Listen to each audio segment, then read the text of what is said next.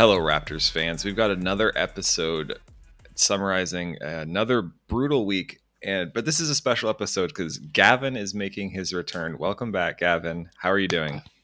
Hi, thank you for having me on the podcast. I'm happy to be here. I got a little hot under the collar at one point earlier this week, and I just had to come on. I mean, we're a quarter of the way through the season, so I feel like it's a good occasion to be on the podcast. Absolutely. Welcome back. Ben, how are you doing? Doing pretty good. You know, this Raptor season isn't quite going the way we hoped for, but persevering is what I would say. Persevering, unlike the Raptors, they had a 1-2 week. Let's quickly run through the games here. Thursday night, the Raptors managed to beat the Milwaukee Bucks, the defending champions. That sounds great until you realize that the Bucks were on the second game of a back-to-back, and they decided to rest Giannis. We don't need any of those caveats, Aaron. The East runs through Toronto. Absolutely. So they won 97-93 there. But some of the players that the Bucks were playing, I can't even pronounce their name. Sandro Mamakulesevich, like, who is this guy? He looked okay, but like, who is this guy, right?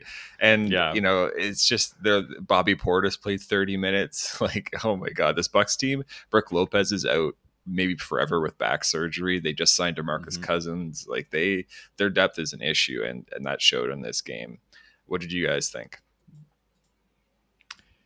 Yeah, this was a really impressive performance from specifically Fred VanVleet. He really carried this Raptors team to the victory. I thought he was making right plays on defense, on offense, like just doing everything that it took to win. And they needed every ounce of his greatness, because even with all the injuries to the Bucks, the Raptors are probably still a worse team than them at the end of the day. Like, I think we kind of got lucky with this hero performance from Fred, because outside of that, offense was a struggle.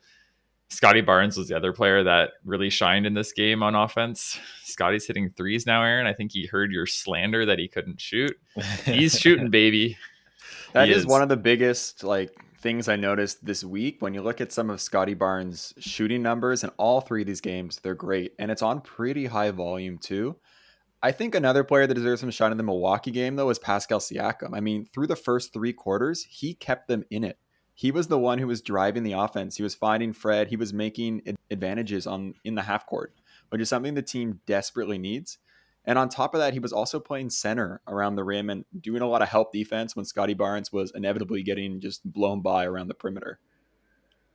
Yeah, and for this game, no Khem Birch again, so that means a lot of precious minutes. And I mean, this is going to be a theme for this week, is the Raptors' depth. Gary Trent Jr. missed 2 games. Khem Birch and OG missed the entire week.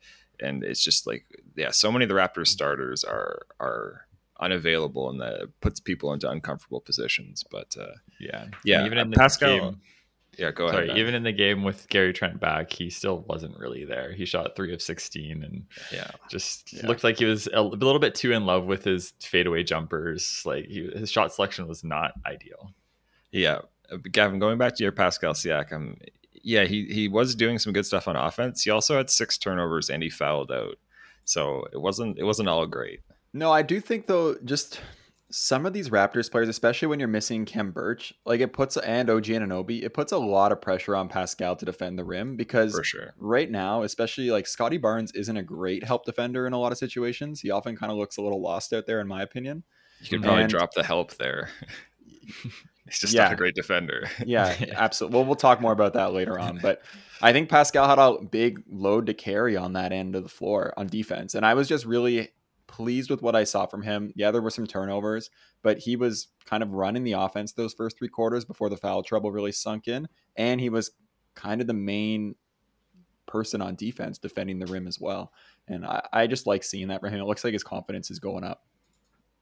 Yeah, I think his confidence is definitely there. And he's a lot of times taking the right shots, and like he's just in such a difficult position because he's overtaxed as a player. Like, they're asking him to do too much, and so it's hard to shine in that role, but he's doing what he's being asked to do, and he's doing his best at it for sure. I'm kind of sad that, like, Pascal comes back and OG gets injured right away, right? Because this team could be really interesting if Pascal was playing well and OG was continuing to do what he's doing and Fred is doing the stuff he's doing. Like they could be a strong team. Like I think they could be over 500, but just the injuries kind of coinciding in this really awkward way has left our team really wanting in a lot of places. Yeah, I would be really curious to I really wanted to see how OG and Siakam, with OG's growth on offense, would find ways to complement each other this year, because like neither of them is a leading man, but if they can draw attention away and like take a defender and then give the ball to the other guy, like let them exploit a mismatch, that's what the Raptors need to do. But they just haven't been able to, because they both haven't been healthy at the same time. And I feel like they could complement each other, but they could also not, because OG's not a great passer and kind of just does a lot of one-on-one stuff. And I don't know if he would actually improve Siakam's game, but I'd be curious to see at least, because I think that really matters for their long-term future. Like, does Siakam have a long-term role in this team? If him and OG can't play really well together, then probably not. Yeah, I agree. Let's dive into the second game of the week. The Raptors lost the grudge match against the Memphis Grizzlies, and Ja Morant was out for this game, and they lost 98-91. And I'll spoiler for the next game, the Raptors lost to the Celtics 109-97, meaning they didn't score over 100 points this entire week. And the Grizzlies are, I mean, statistically, they're the worst defense in the league, but I thought they had a pretty good defensive game against the Raptors. I think maybe having Ja Morant out helps with that. But Jaren Jackson Jr. had a really nice game. He had the highest plus minus on the team. But to me, this is about the Raptors offense and their complete inability to score against this vaunted Grizzlies defense. What did you think, Ben? Yeah, the Raptors kind of stink a little bit. Just like Jaren Jackson just destroyed the Raptors with like 5 blocks on defense, and Fred didn't have a spectacular game. He only had 15 points. And if Fred isn't rolling, it feels like this team just doesn't get off the starting line. Like, their offense, they don't have anyone else. And in this game, Gary Trent Jr. was also out, so there isn't a lot of scoring punch. Like, we're starting Svi, and then Watanabe and Malachi Flynn and Ben are coming off the bench. And our bench has been horrible this season. Like, we are last in the league in bench scoring. And with how hard offense is for this team, just getting no help off of the bench is suboptimal, to say the least. Yeah, to very much to say the least. And I think, I mean, it feels like Jaren Jackson Jr. got more than the 5 blocks he did, and those were all on Pascal Siakam drives where he thought he got by him and then just got erased, which that's a little deflating. It's a really tough matchup for Pascal. I feel like Jaren in this game, like this was the form of Jaren Memphis fans want to see. I mean, and for Pascal, it's tough. I mean, this is a player where he doesn't have a size advantage, and the speed advantage he has is minimal at best. So Jaren's just a nightmare for the Raptors in general, I think, when they're trying to get to the rim. Yeah, for sure. And for the rest of the Grizzlies, Desmond Bane had a really nice game. He had 23, 5 of 9 from 3. It felt like the Raptors left him open way too often, given the lack of spacing that was out there for the Grizzlies.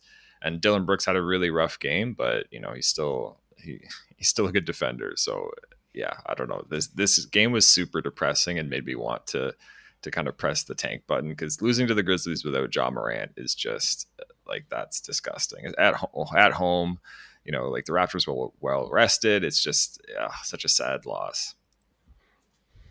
Yeah, I mean, we are without 3 starters in Birch, OG, and Gary Trent, but just having Fred and Siakam as our two of our main guys and losing to the starless Grizzlies is very depressing. I don't know. I agree with you, Aaron. This is the game where I was starting to feel like it's time to blow it up and just hit the tank button.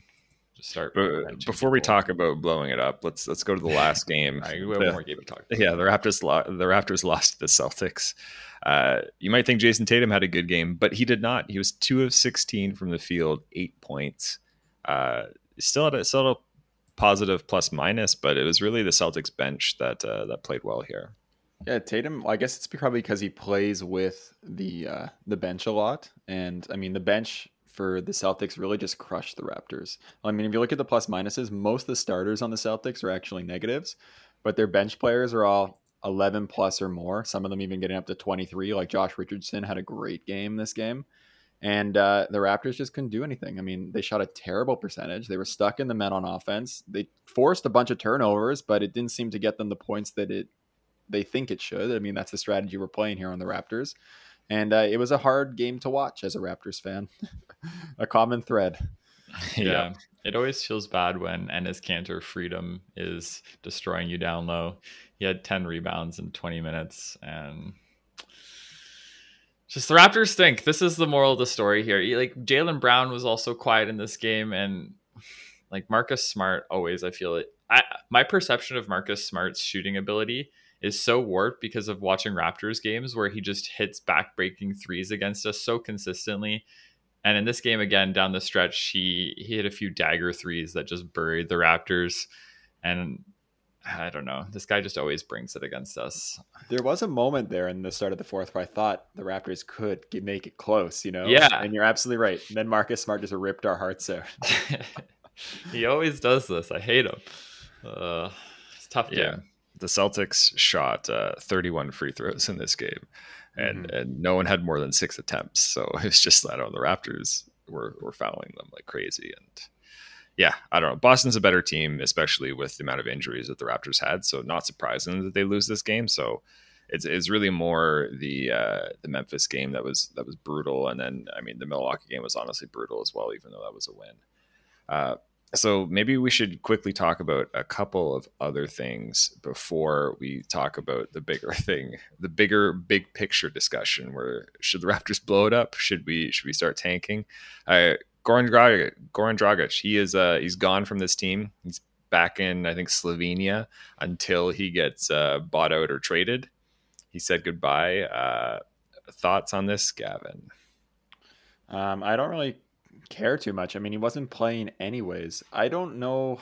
To me, though, the disappointing piece about this is that it leans me towards thinking he's going to get bought out instead of traded, which just seems so unfortunate for the Raptors because, I mean, Goran Dragic could still help a team. He'd be a great backup point guard for a team. Everyone knows this around the league, but I mean, we're just not going to get anything for him now, and that's just kind of frustrating in my mind. Maybe they'll make a trade, but that would be surprising for me. It's tough because he has a $20 million salary, right? And that's a lot of money for a backup point guard who may or may not be in your playoff rotation, depending on who you're playing and how he's playing. So I get why teams aren't super interested because he's at the point in his career where he could just be washed and be finished, right? So. I don't think he's washed, but that salary is tough for any contender that would be in the market for him.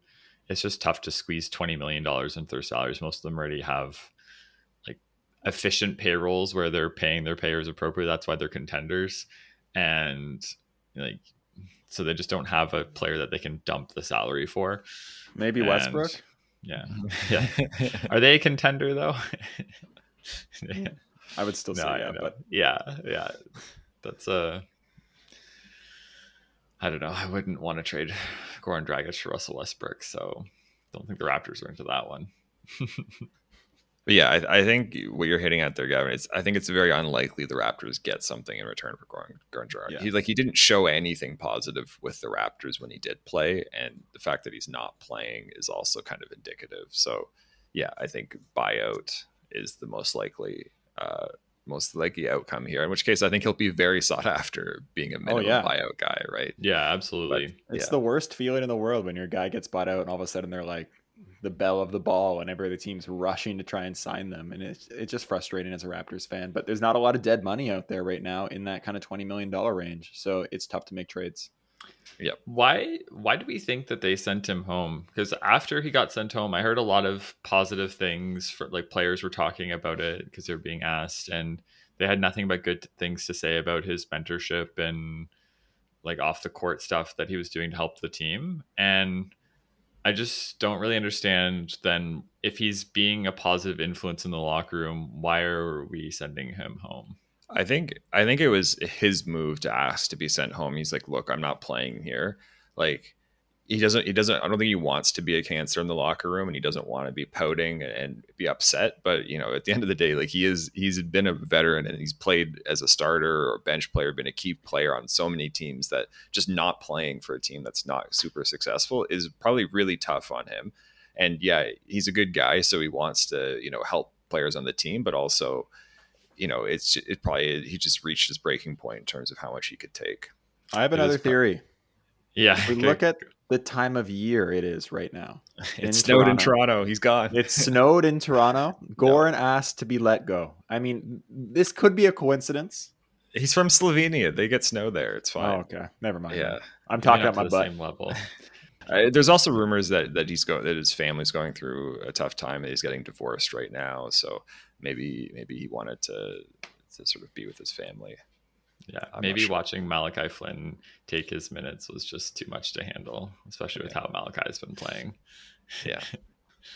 So yeah, I guess this is it for Dragic as a Raptor. I don't know. Kind of sad to see that he never was able to do anything for the team, and this is I guess Precious is now the haul for Kyle Lowry, which is, I don't know. Doesn't feel amazing. Not looking like a great return we got there. No. Is this more or less tragic than losing Sam Dekker? We've lost 2 players so far this season. This feels more tragic, but yeah. Let's talk about where this team's going. So the Raptors' overall record is, I think, 10-13 right now. They've had a bunch of 1-2 weeks, and I don't know, just watching the games, it doesn't seem like they have anything going right now. And yeah, that's probably due to the numerous injuries that they have, OG and Khem Birch, but mainly OG right now. But if this team sucks while missing one or two of their starters or main guys, like that's kind of an average, maybe slightly more average amount of injuries that an NBA team has. Can this team be anything? And is it worth trying to keep winning in this season, or should the Raptors kind of pull the plug, see what's out there for trades, and try to get the tank started a little bit earlier? Maybe you can get into the top 5 then. It's such a tough decision. I'm kind of perplexed by what the Raptors should do, because when I hop on my trade machine and I start trying to shop around for all the players, I just don't know if there are great deals out there for the guys we want to trade, right? I'm talking Fred VanVleet and Pascal Siakam primarily as the pieces that we could send out. Maybe Khem Birch could be another piece we could send out, but there's just not amazing stuff to get back in a lot of these places, because a lot of the contenders already have strong point guards and they don't need Fred. And Pascal, he's got a huge contract, and maybe it's a slight negative value. It's definitely a negative value. Okay, well, I'm high on my own players, okay? But it is a negative value, and it's hard to find money for that in the league unless you want to take back a Westbrook or someone like that, because there's just not a lot of dead money out there. GMs are doing really good with the contracts. So I think if I'm Bobby Webster, I'm listening on everything. I'm waiting for contenders to call and give me their pitch for some of my players. And if there's a good package out there where I can get a couple picks or some nice young players, I'm going to take them. But otherwise, I think let's try to win some games and become a solid team. I think we have so many good role players on this team, so many strong defensive, long players. We could really, I think it would be beneficial to market ourselves as a team that, could take the next step if we get a free agent. But I mean, the Raptors are just going to be right back where they were before they traded for Kawhi, but maybe a little bit worse. Yeah, I think that's a big hill to climb to get to where we were pre-Kawhi, because that was a legitimately good team with a lot of talented players, and we're a long ways away from that. I'm going the other direction, Gavin. I think we need to strip this team bare, go the OKC route. I see a 2-year tank plan here. Next year's draft looks spicy. Scoot Henderson is playing in the G League right now, and he's in next year's draft. He looks like a generational talent.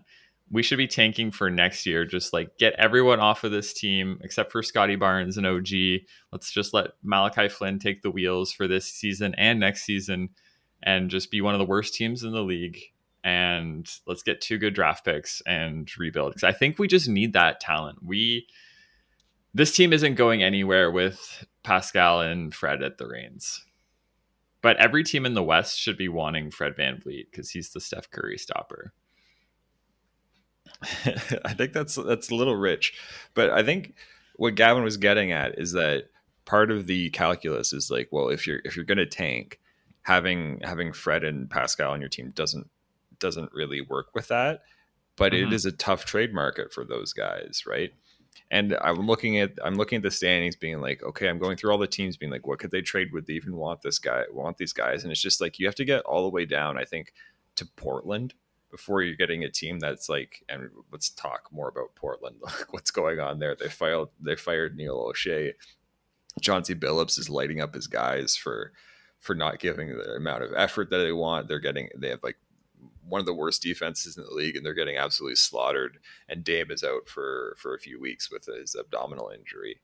So like they're in a situation where maybe they panic, and maybe you can get something out of them in terms of draft capital and whatnot for maybe trading Pascal or Fred for someone. But I mean, maybe you get CJ back, but if you do that, you're probably not getting very much. And then you're just like, I don't know who these guys can go to.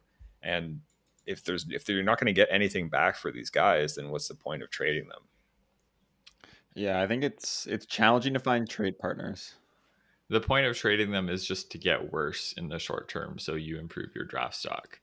Like, even if you're not getting a great haul back for them, but you don't want to just give them away, right? And you have to take back matching salary, right? And those, like, I don't know, if you look at Portland, like, who is that matching salary? It's like a combination of guys, but there's other teams. Like I think Minnesota could be a team that could be interested in Fred. D'Angelo Russell for Fred. That would help the tank effort. I don't think we're getting Russell in those trades. Yeah, I don't want him too well now. But like the Dallas Mavericks could be desperate. Even the New Orleans Pelicans could want to do something. I mean, their GM's backs against the wall. Philadelphia 76ers are always in the market to make a trade somewhere.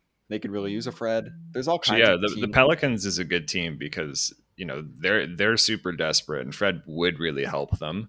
So that kind of makes sense that you could get some picks back from them for doing something there. But, you know, that assumes like they're 7-18, right? Like Zion is, you know, every time you hear about Zion, it's him getting further and further away from playing. So I don't know. Yeah, it's tough to see the Pelicans making a move until Zion's actually healthy and playing. Because until that point, they don't have any incentive to win. I don't know. I don't know what the market is out there. Like, I don't know what the realistic trades are, but I think just getting any return and getting worse in the short term is beneficial for this team. Even if there's no trade market and you just sit them out. It's I think too early in the season for that, but I think other that's kind of what they're going to do. Yeah, but just starting to like rest guys, so you only ever have, let's say, 2 of the 4 good players on your team playing. Right, you're probably bad enough to lose 80% of your games just doing that. Yeah, you could if you just played them like in terrible lineups and rested them strategically and things like this. But I don't know. I kind of want to just watch a fun team that plays aggressive defense and does something, tries to make the play in. And I don't think there's anything wrong with that. We have Scotty. We have this young talent who I think is that good. We just have to wait and see what happens. If the big trade comes by for a superstar that's unhappy somewhere, we have the pieces to throw in. If, you know, we can do something to get that talent outside of the draft, because it's hard to get talent through the draft with the flattened lottery odds. And like, there's no guarantees. You could be Sacramento. Sure. I just want to get Scotty a sidekick already. I'm ready for the next phase of Scotty's development and getting him a co-star. Yeah, this is, if you could be sort of do this time travel hibernating thing, I would just want to hibernate 2 years into the Raptors' future and just like skip these years, because I think they might be a little bit rough to watch. Yeah, this certainly feels like we're entering a transition period into the Scotty Barnes era. Yeah, and it's not going to be pretty, at least for a little bit. Should we talk about the Raptors' upcoming schedule? Yeah. So we're recording this Sunday morning. Tonight at 6 p.m., they play the Washington Wizards. Then on Wednesday, they play the Oklahoma City Thunder. That's going to be a stinker of a game. Oklahoma City is terrible. I actually want to talk a bit more about them in a second. But then on Friday, they play the New York Knicks, which should be another good battle for the Raptors. They always seem to enjoy playing the Knicks and stopping Julius Randle. But Oklahoma City, their tank job that they're doing is truly spectacular. They had the worst loss in NBA history, losing by 73 points this week in just like remarkable fashion. I think that was to the Memphis Grizzlies as well. Yeah, it was. Mm-hmm. Which, does that make you feel better about losing to the Memphis Grizzlies? I mean, they're fourth in the West. Yeah, they are fourth in the West. They've won every single game with John Morant out. I don't know. Maybe this is a secret juggernaut. Yeah, they found the secret sauce, but like what Oklahoma City is doing is kind of embarrassing because the product that they're putting on the court is just so bad that pretty much any game that they're in is unwatchable. I'm very curious to see on Wednesday like how many quarters I'll be able to watch of that game before turning it off. It kind of depends. If they play Shai and Josh Giddey and Derek Favors, they're a competent team. Like, they're bad, but they're competent, right? When they don't play any of those guys, then it's a G League team, right? And yeah, like maybe worse than a G League team. No, the G League's pretty bad. but yeah, they'd probably win the G League with that team, but it's it's not great, right? And no, yeah, it's pretty. It is like I don't know.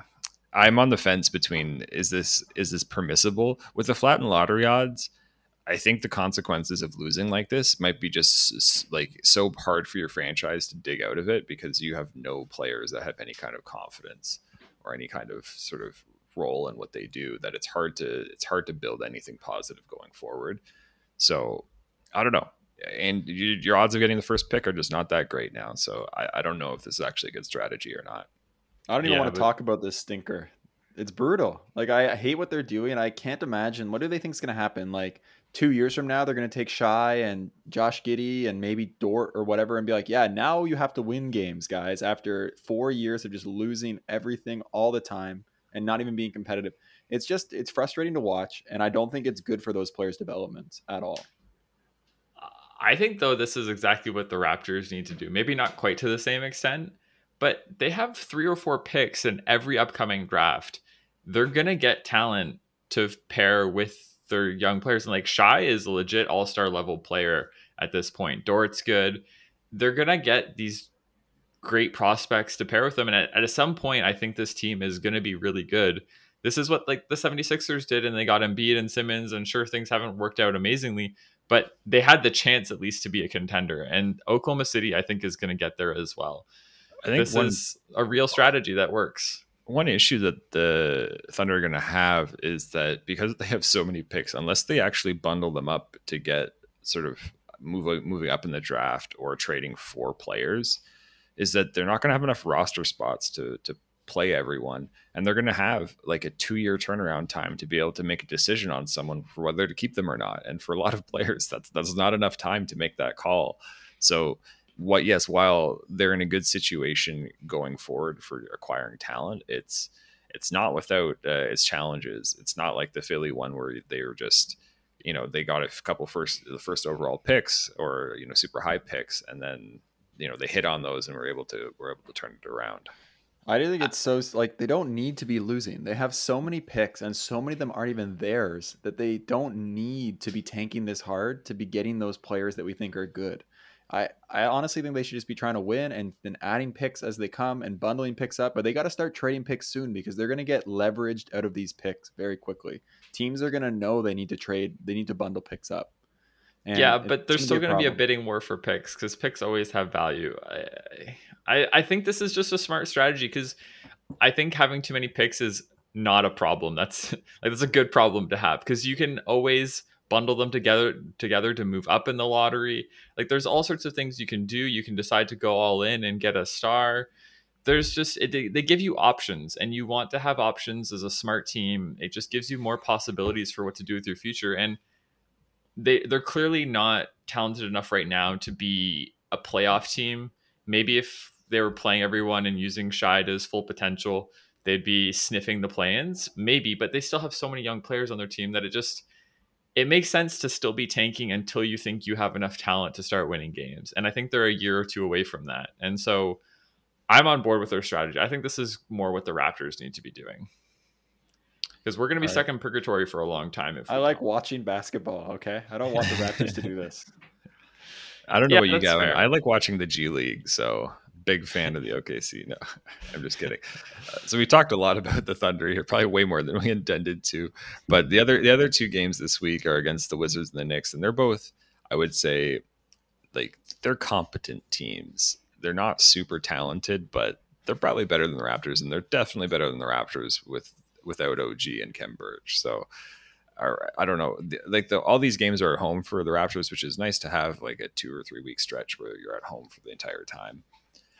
But what are the Raptors' chances here in this week for getting more than just the OKC win? I think it's good. I think I'd say we have a good shot of winning one of these games against New York or Washington. I mean, they're not that much better than the Raptors. The Knicks are just one spot above the Raptors in the rankings. I mean, yeah, they got rid of Kemba, and that's going to make them a much better team. But I still think the Raptors have a shot in both these games, especially when the Knicks aren't even playing a conventional point guard in their starting lineup. I mean, the trap defense is going to work really well against them. I'm interested to see that game. And the Wizards, they're good, but they're not unbeatable. I think the Raptors, I'd actually predict 2-1.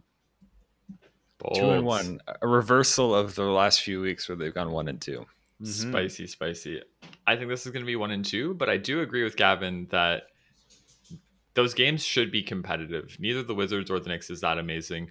Bradley Beal has had a really slow start to the season and has not been shooting well at all. And so the Wizards are totally a beatable team. Same with the Knicks, but I would still favor both those teams against the Raptors. And so I'm leaning 1-2, but if it's 2-1, that wouldn't shock me because this Raptors team still does usually try hard and, like anything can happen on a given night in the NBA.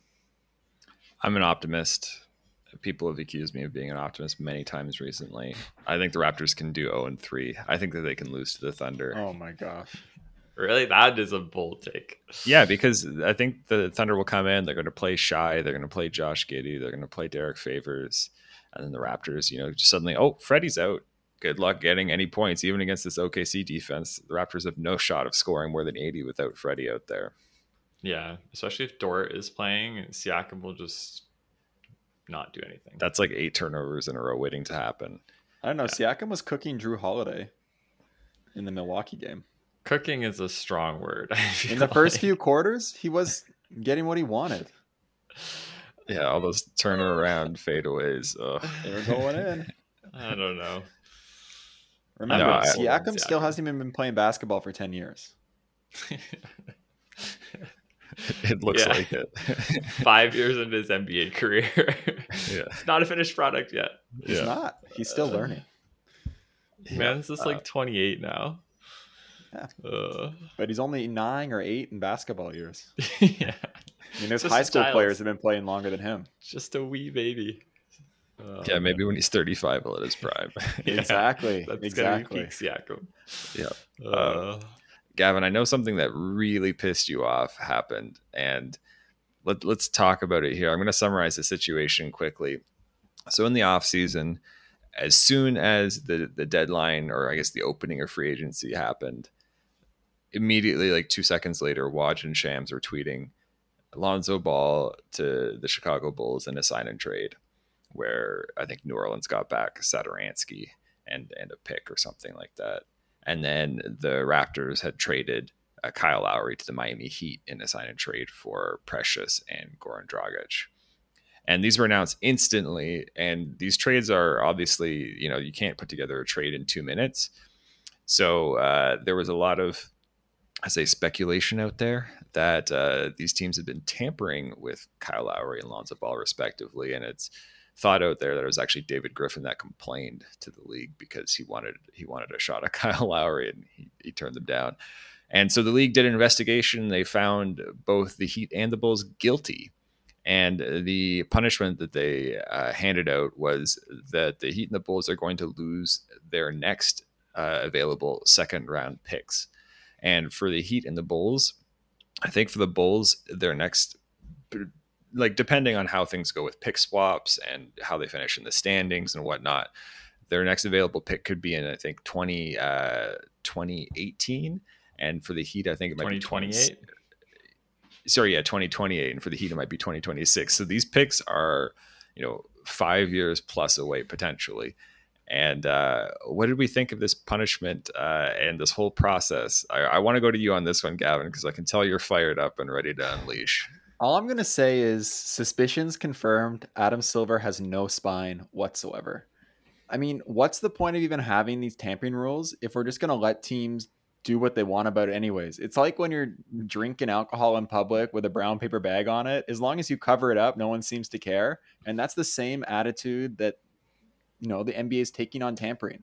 Do you have a problem with that attitude, Gavin? I don't. I mean, I think in this case, the Toronto Raptors were completely complicit in this and facilitated this tampering almost by probably having this trade ready to go with the Miami Heat, having spoken to Kyle Lowry, knowing what he wanted to do and being okay with it. And I think that's just a mature way of handling a rough situation by the Raptors. Like, they know the reality is that everyone's tampering and that it's going to hurt the Raptors probably more than almost any other team if it hasn't already. And they're just like, we can't do anything about it. We can't change it. So let's try to make the best of it. But it shouldn't have to be that way. If we look at the Raptors' history right now, like, they've been tampered out of their two best players that were on their championship team. And it's just frustrating for a Raptors fan. We are not going to be able to sign free agents. That it's always hard for us to get players to actually want to play in Toronto. And when we do develop stars, immediately they're getting whispers in the ears from other franchises to get taken away. And I just feel for other franchises like the Pelicans or some of these other ones that, like, they don't have a chance to ever put anything together, because as soon as they do, someone's going to leave. I don't think you're giving enough credit to player empowerment and the players making these decisions. I really don't think, like, the teams are giving them the options like, hey, yeah, we'd love to sign you if you want to come here. But at the end of the day, it's still the players' call, and they're making the most informed decision that they have, and they're doing what they want to do. And like Kawhi, we all knew that he wanted to go to LA. I was hoping that winning a championship would be enough to persuade him. But at the end of the day, his family is in that area. And it's like, sure, the Clippers tampered and they're probably giving him illegal side benefits and stuff like that. But at the end of the day, he wanted to go there and not stay in Toronto. And I just don't think tampering really matters. Like, the players are going to do what they want to do regardless. And I don't think the league should even be trying to stop tampering. I think they should just let it all be out in the open. And I'm okay with that if that's the direction the league wants to take. But just having these rules and then not really following through on them, not really punishing any teams for tampering at all, it's kind of silly to me. And it does, I think, hurt the league in some ways, because it does. I mean, the league's going to happen anyways because of player empowerment. Players want to play in big markets. They want endorsement checks. They want all these things. But even beyond that, like, what's the point of having a 30-team league if there's only 6 teams that ever have a shot, But I don't think that's true at all, Gavin. Yeah, these smaller the Milwaukee Bucks are NBA champions. Yeah. They got really lucky with who they picked. The Raptors also won a championship recently. The Suns made the finals last year. Like, none of these teams are what teams would call like the sort of the 6 teams that can actually get free agents and whatnot. I think it's extremely overrated. And this league, I think, has more parity now than it ever has. But I think if you want to compare the situation in terms of the punishments meted out by the league, the Milwaukee Bucks last year tried to sign Bogdan Bogdanovic, and that got leaked like days ahead of when they could do it. And the league said, no, you're actually not allowed to sign him. And they took away the second round pick, which is like, that's a much stiffer penalty than what happened in the Kyle Lowry, Lonzo Ball, because those teams have them. And if we're going to talk about, like, maybe people don't necessarily know how much value a second round pick has, they can be bought for a couple $1 million. Yeah. And it's a pretty big fine. Yeah. So you're essentially giving these teams a fine of $2 million, but not even right now. Like, we're talking years down the road when this will actually happen. Right. So it's basically nothing. Like, they're getting basically no punishment, but the investigation did find them guilty. And I don't know. I think the punishment should be much more severe than this, because while, like, the league does need to enforce its rules, but I think the league also needs to look at their rules and be like, is tampering actually a bad thing?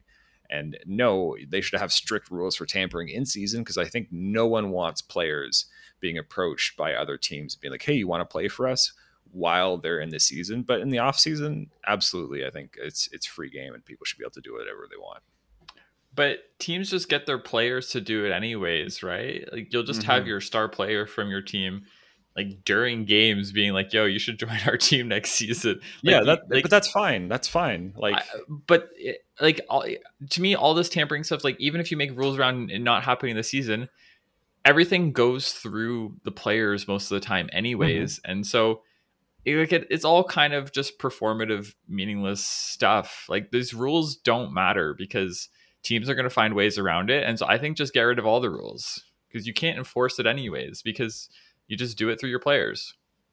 I think it's just, I think you want in the season the players to be focused on actually playing for their team instead of their agent being like, like 10 teams have reached out to us. Let's talk about what, where we're going to go next season. Right. And have the players halfway at the door. No, like the off season's long. There's plenty of time for that in the off season. I don't want the league to be all this like drama of who's moving from team to team instead of actually playing the game.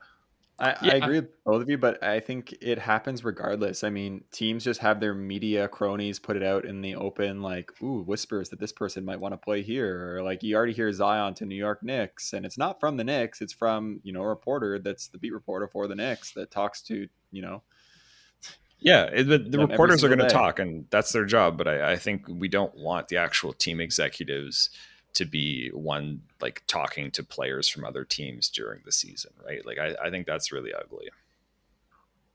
Yeah, I don't feel super strongly about it, but I get where you're coming from. I also think most players generally have a level of professionalism where they don't want to worry about these things during the season, and they know that the off season is long as well, and so they're like, I'm going to deal with all this in the off season and not think about it right now because I have a season to play. I think that happens a lot too, but at the end of the day, in this case, I was just upset because you have the smoking gun here. It's dead to rights, and like, here's an opportunity for the Raptors to actually get something and kind of get some payback for, like having Steve Ballmer sit in courtside and like make eyes at Kawhi Leonard all year, and then Kyle Lowry knowing he's going to Miami and possibly like busting up trades for Philly or whatever was happening in the back room at that time. And I don't know. I just felt like it was an opportunity, and I'm surprised the fan base isn't more upset about it, because it seems like the kind of thing a casual fan would be pretty mad about. But it didn't seem like it got any kind of, there was no hullabaloo. Yeah, because Kyle wanted to leave, and it's like the tampering was just him figuring out where he wanted to go before the rules said he could, right? But yeah, I don't know. He wanted to leave, and I think the Raptors fans wanted him to be happy. So I don't know. Yeah, I found it impossible to get angry at this because this was Kyle's decision at the end of the day, and Kyle has earned the right to decide where he played next. And it's just like, okay, this was the decision, and we have to swallow the lump of getting a suboptimal return for him. But he earned the right. Spineless. Yeah, I agree with that. I think Silver was a bit spineless here. I think should have been a first. Yeah, I think should go to the team that was harmed. So the Raptors get first. The Raptors were not harmed here. Do the Raptors get the second? I think they do, right? No, they just lose it. It just disappears. So like one less person doesn't get drafted. That's such less people. Yeah. Wow. Yeah. It actually just hurts prospects. No, getting drafted late in the second round does not matter. You're almost better off signing as an unrestricted free agent with the team. But anyways. Okay. We've talked enough about this. We have an email. It says, Scottie Barnes' defense has not lived up to the hype. He constantly gets blown by and loses his man. Should I be worried about his defense in the long term, or are my expectations too high for our wonderful, beloved rookie? Take this one, Ben. This is kind of tough. I am concerned about his defense, but long term, he's just so physically gifted that it's tough to imagine him not figuring things out on the defensive end, because I think most of it is low-hanging fruit, where it's just understanding matchups better, understanding positioning and like some of the defensive footwork, and then the off-ball stuff, just being aware of where players want to be going to and like when to help. It's just things that you can learn, and it's not physical limitations. And so, and he's just demonstrated that he's a pretty smart player. Like offensively, He's a good passer. I think he understands the game pretty well.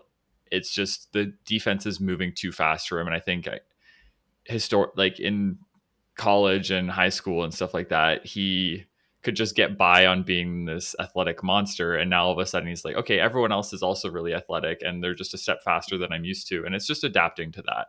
So long term, I'm not worried, but certainly it's been an underwhelming start on the defensive end for him. My take on it, he sucks on defense, but we don't need to be concerned. But I do think the Raptors need to hold him more accountable for some of the sloppy and lazy plays that he makes. Like in the Milwaukee game, there was 2 drives that Chris Middleton had one-on-one with him where he just kind of like little jab step right around him to the baseline, layup twice in a row with very little, like almost no resistance. Mm-hmm. And for me, Scottie has to do better than that. This isn't Donovan Mitchell like threatening you with a 3-pointer and then bursting by you. It's Chris Middleton, okay? Scottie has the strength, the size, and the speed advantage against Chris Middleton. Chris Middleton wasn't doing any tricks to try and get by him. It was just a straight drive. And it happened twice in a row on almost identical plays. And this is consistently happening for him. He gets beat by just non-athletic players, and he can't recover often. So it just bothers me. And I think as far as what you were saying, Ben, like he's going to learn some of these things. But I think the Raptors need to start saying, look, if you're not doing what we tell you to do, you're going to be on the bench. Because so many times, like in the pick and roll, he just forgets to pick up the like roll man and just stands out at the 3-point line for an easy dime for the other team to a dunk. Like that happened, and Drew Holiday dimed up the, I don't even remember how to say his name, but so many times because Scottie just got lost on the play. And then he gets beat on the perimeter nonstop, and he never rotates over to help. It's very frustrating to watch just this massive hole in our defense, and when it should be a strength. It has been pretty consistent all season. There are points when he gets more locked in and like really gets engaged and has some really good one-on-one defense, but it definitely isn't consistent. And even like there was a play in transition against Milwaukee too, where he was the last man back and he was just like trotting back and he just totally missed a leak out guy and Fred had to sprint back and ended up fouling the guy for an and one. But it was like totally Scottie's bad because he was supposed to be the last one back and just like he just gets caught sleeping and it's like kind of like he goes on autopilot a lot of the time, I feel like, and it hasn't been great so far. But I just gotta hold him accountable. Like bench him when he makes these misplays. Don't just leave him out there. Put Watanabe in and show him like, look, like you can play more like this guy. He's just playing smarter. Watanabe plays better on defense than Scottie. But Scottie's doing so many positive things as well. Yeah, right? I think you can't bench him because you'd just be making your team worse at this point, playing guys that literally can't do anything. And better players, and this team is winning, absolutely bench Scottie when he makes mistakes. But right now, I think that's just unreasonable because he makes too many good plays on the other end. And even on defense, he it's just the consistency is not there. But the potential, sometimes he makes the right reads and he's in the right place at the right time. Sometimes he plays great one-on-one D. It's just so inconsistent. But I think you can see the flashes of it when he does do it right, that it is really good. And it's just the consistency, the practice, the reps that he needs. So I'm in favor of playing him through his mistakes. I'm not saying like take him out and never put him back in. Just like when he makes something, time out, take him off the court. 2 minutes later, you can get him back in there when you need to. But just like someone needs to say, hey, you messed up there. You should do this instead next time and talk him through because he needs to learn. I'm sure that like the tape sessions are wild for him, but they'd be so long. Because there's like 20 of these things every game. I think if you're the coaching staff, you just try to focus on sort of improving some of the fundamentals and whatnot. You can't fix everything right now, but I mean the Raptors do take him out. Like when he made a couple sloppy turnovers right in back-to-back possessions, benched. Right? It's not like they are holding him accountable. I think what they're doing with Scottie is absolutely right, and it's just this is the trials and tribulations of playing a rookie. Like top 20 minutes in the league, right? Like people forget that. Like he's one of the minutes leaders in the league, let alone for rookies, right? So I also want to say I would trade these defensive mishaps for the offense that we're seeing every single time. Like if I had known this was going to be the case, I would take this scenario over the like one we thought we were going to get, which is a guy who couldn't shoot, was kind of a 0 on offense, but good defense. I think he has way more potential the way he's looking, especially the threes. Yeah. Scottie shooting threes on good percentages and high volume is is revolutionary for this offense, because that means you can play 4 out, 5 out. That means you can play Khem Birch and still have a functional offense, right? He went So for his career, it's so key. in Boston. He went 4 for 9, and then the next 2 games he went 3 for 6. Like, these are amazing percentages. Yeah, and the way he's shooting too, it's not just that he's taking the shots. He's shooting with zero hesitation. He's taking them quickly, he's stepping into them. Like, the confidence that we're seeing him shoot with is a lot different than earlier in the season, and it just feels like his game is growing before our eyes. And I don't know if these percentages are sustainable. It's just the way he's shooting has changed over the course of the season, and it's really exciting to see. Yeah, and just to be clear, like, most of these are like, him standing in the corner, standing at the arc, just catching and shooting, right?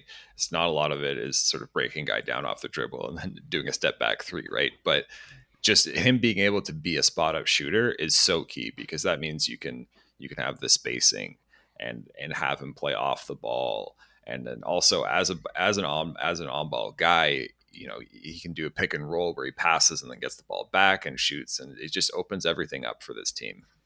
Yeah. And I want to see more of Scotty on ball, because his passing is legitimately good. And he's one of the few good passers on this team. And I always feel like he's making good decisions with the ball. It's just sometimes he's a bit passive about asserting himself and kind of demanding the ball. There's like a lot of points where he's just kind of goes to the corner and lets Siakam and Fred handle the offense. And I honestly think they need to be more intentional about getting him involved. I think what they're doing right now is great. I think as the season goes along and he gets more comfortable and sort of has more ideas about what he can and can't do, I think we're going to see more of Scotty on the ball, especially if they go down the tanking route, where then it'll just be get Scotty 20 shots and have the ball be in his hand every possession, right? Yeah. But what they're doing right now, I think, is perfect for him. He's getting a ton of minutes, he's getting a ton of experience, and he's sort of learning what he can and can't do without all the pressure of it all being on him. Yeah, I'm ready for 20 shots a game, Scotty, already. I'd like to see them use him as a roll man and then have him pass out of it. I think that would be very effective. And one of the problems is that the Raptors don't have a good pick and roll player as a ball handler to do that. Valid point. Yeah, slight setback. Yeah, maybe we had Goran Dragic. Let's bring him back. Great pick and roll player. Can you, after you've bought someone out, can you sign them? No, I don't think so. No, absolutely not. That'd be so bad. Is Fred going to be an all-star this year? Absolutely not. I think there's a case for him, Aaron. Why are you saying what absolutely not? There's definitely a case. Okay, the Raptors stink. Why do they deserve an all-star? He's 20 points a game, 6 assists, 5 rebounds, efficient shooting, plus 22 differential per 100 possessions. That's near the tops in the league. Like, he's an excellent defender on top of being a good offensive player. He's an excellent defender. Like, he is I think he legitimately has all-star caliber stats. It's just the team is not good enough. But like, I don't know if that should hold him back, because he's definitely playing winning basketball. It's not empty calories stuff that he's doing. And so I think he has a legitimate case. I just don't think he's actually going to make it, but he's not going to get the fan vote, right? And I don't think yes, he puts up the numbers because he plays the most minutes in the league, right? And this offense sucks. And part of that is his fault. Yes, he's right now one of the only competent players in it, right? But he really struggles at shot creation for other guys, and he has the ball in his hands all the time. And the Raptors offense sucks. And it's not his fault per se, but he's also not able to lift it. And I think other coaches look at the Raptors and be like, yeah, their offense sucks. Yeah, Freddie's a good player, but I don't think they look at him as an all-star. It's challenging. I think there's so many things that I think would have Fred be an all-star. If they were 500, I'd say he's a shoo-in. He's ranked as the 5th player based on the Raptor stat on 538, the 5th best player in the league. He leads the lead in minutes. He's the only one who seems to be generating any offense for this squad. He does a lot, and I think he's deserving of the spot, but it's going to be tough if the team is going to start going down the tank train pretty quickly. If they can pull back to 500, maybe OG comes back, they pull back to 500, I think he's got a really good shot. I just think like you're more likely to get like DeMar and Zach LaVine in there, right? Like James Harden, right? Like these are the guys that are going to be all-stars, not Fred VanVleet. Yeah, I think there's a lot of I think realistically he's not going to make the team. I just think he has a real case because of how well he's played on both ends of the floor. It's like he would be near the end of the bench for the All-Stars for sure, but I don't know, like analytically he's like his stats are fantastic and he has been more efficient than he was last season while having this crazy burden because the offense stinks without him. Like there is no one else that really can do anything and he's still a really good player. But is he going to make the All-Star team? Well, let's take a look. Let's count up how LaMelo many guard Ball, spots are there. Trae James Young, Harden, Trae Young, DeMar DeRozan, Zach LaVine. Zach LaVine. Does Kyle Lowry beat Fred for a spot? I don't think he should. I think he should. Yeah, Jimmy Butler, guard forward there. Nah, he's gonna get a forward spot. Yeah, I don't know. I think there's about 7 players maybe ahead of him. 7 players. I don't think LaMelo Ball should be ahead of him. I'll say that. Darius Garland, no. Brad Beal. No. Like, Bradley Beal should not be ahead of him as well. Bradley Beal has not been good. But like, I don't know, Darius Garland probably has a better shot because Cleveland's a winning team right now. The numbers aren't there. I don't think so. Like, I think everyone would say that Fred is a better player than Darius Garland right now. Yeah. Like the fan vote's going to be on Fred's side for sure in that matchup too. Well, I think it's all going to be a coach's decision. I think coaches have a lot of respect for Fred because they know how good he is on both ends. Like, I think the defensive part of this is a bit underrated. Fred is one of the best guard defenders in the league. And so like that should factor in, that should matter. It usually doesn't for all-star consideration, but Drew Holiday is going to be ahead of him too. That's another person. Yeah, he's had a rough start to the year, but there's like, I don't know, 15 more games until the All-Star starts happening. So yeah, I'm not optimistic. I don't think the Raptors deserve one, and I think if Fred did get in there, it'd be a Eastern Conference All-Star. But it's not. We're the better conference now. Yeah, it's always going to be the Eastern Conference All-Star. As soon as DeMar comes back to the East, he's back in the All-Star mix. Yeah. That's how it works. I mean, he is having a legitimately great year. Like, I think he's totally deserving, but yeah. No, I don't think he'll make it either. So, yeah. If you have any thoughts, any kind of opinions you want to share with us, email us at raptorsreviewmail@gmail.com. That's raptorsreviewmail@gmail.com. Have a good week, everyone.